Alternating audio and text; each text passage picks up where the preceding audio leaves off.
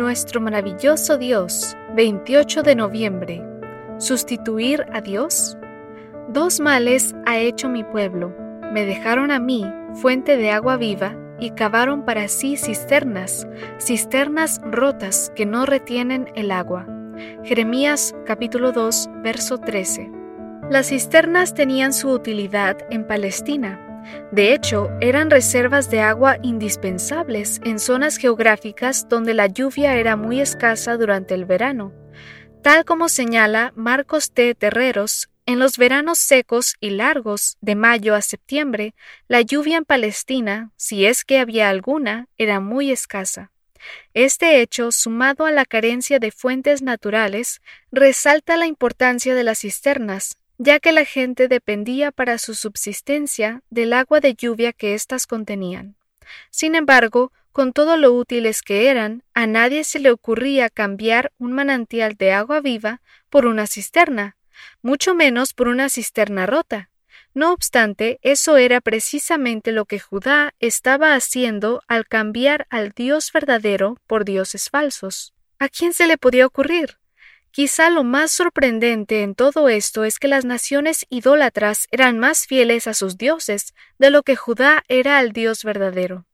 Por eso Dios pregunta, ¿hay alguna nación que haya cambiado de dioses a pesar de que no son dioses?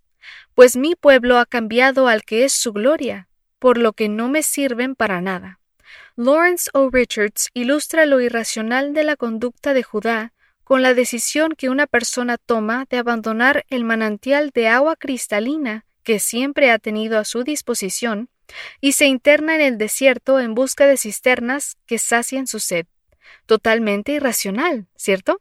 Irracional y también necio. Es la necedad de buscar sustitutos al verdadero Dios, de dar la espalda al Dios que nunca desampara a sus hijos, para ir tras ídolos que no son capaces de socorrer en los momentos de aflicción. Por eso el profeta pregunta, «Dime, Judá, ¿dónde están esos dioses que fabricaste? Pues que se levanten ellos, a ver si cuando estés en problemas te pueden salvar». Y ahora la pregunta para nosotros, ¿cuál de los dos pecados de Judá podríamos estar cometiendo hoy? ¿El de dejar a Dios, la fuente de agua viva? ¿O el de beber de cisternas rotas? Jamás se nos ocurriría rechazar a Dios, pero cuán fácil es, a veces sin darnos cuenta, beber de las modernas cisternas, las riquezas, el aplauso, el poder, buscando en vano que sacien nuestra sed. Bendito Señor, líbreme de la tentación de beber de cisternas que no pueden saciar mi sed de usted. En cambio, deme del agua que brota para vida eterna, para no tener sed jamás. Le pido esto en el nombre de Cristo Jesús. Amén.